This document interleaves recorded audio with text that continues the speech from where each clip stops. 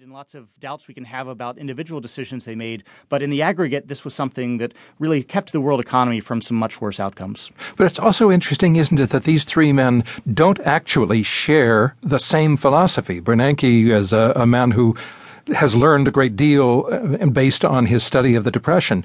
But King of the Bank of England would have a completely different attitude under most circumstances, wouldn't he? Yes, they come from very different traditions, different philosophical approaches, different experiences. Jean-Claude Trichet was a French civil servant. He worked at the French Treasury and became the most powerful central banker in Europe. Mervyn King and Ben Bernanke, they were both academic economists. They actually shared an office at MIT in the early 1980s, but had different impulses and instincts on what to do when things turned bad. So I start the book with this scene of August 9th, 2007. It was really the first day of what became a global financial crisis.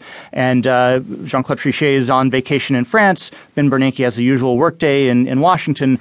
Mervyn King is off at a cricket match in London for the day. And that's the first time one of the central banks did an intervention. The ECB pumped 95 billion euros into the European banking system. And that day they had all very different philosophies on what was going on, what the threat was, and what to do about it. Now, what we saw is as time progressed, as the threat became graver, as we entered that post-Lehman Brothers time of the fall of 2008 that we all remember some of those dark days, they did find common purpose. The way you talk about them, the way you've profiled them, the way you describe the work they do, these men seem kind of like Illuminati. What do you think after this study of the way they approach their problems, of their ethics? You know, there are aspects that are a little troubling if you believe in democracy and transparency and all these things. These are the global central bankers. They meet 6 times a year in Basel, Switzerland, in this cylindrical building next to the train station where that's technically not part of any country. It's like the United Nations. If you go to the Bank for International Settlements in Basel, you are not on Swiss soil, you are on international soil. And they have these long sessions of debating economics. They have a private dinner of just the leading nation's central bankers on the 18th floor. They have delicious food and great wine, Bordeaux, Burgundy, good wine. What happens around that table is a sense of common purpose builds, and they feel a loyalty to each other, to the common purpose of trying to shape a better world economy.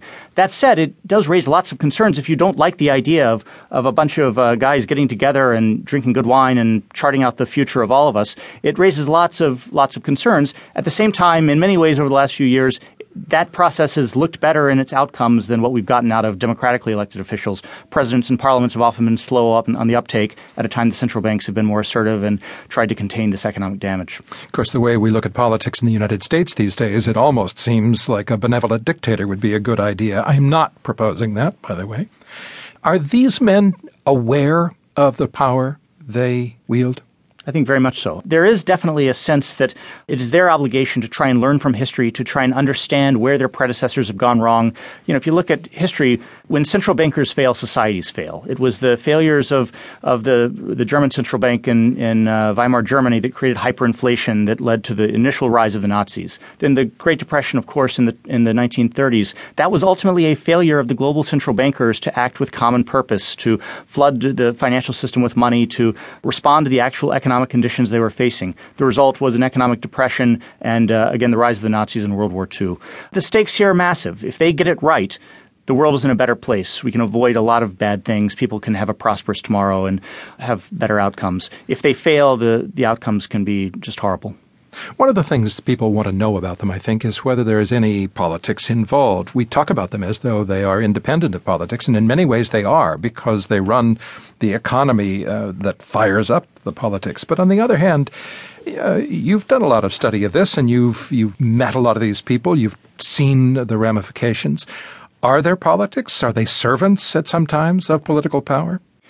They try not to be, but they are inevitably chosen by politicians. They serve at the will of democratically elected legislatures. You know, there's a lot of efforts to insulate them from politics by giving them long terms and non-renewable terms, that sort of thing. But at the end of the day, they do operate in a political system. We've seen some very uncomfortable entanglements between political authorities and the central bankers. In Europe, you have the ECB is actually part of this troika of lenders that negotiates with the Greek government and the Portuguese government and the Irish government on what the bailout's going to consist of and what they have to do to get that bailout. So now you have this weird situation where the central bank is essentially dictating to democratically elected legislatures what to do with their taxes and their pension system and so on. So what do we do to make them better? I mean, is there a way to, curtail the privileges?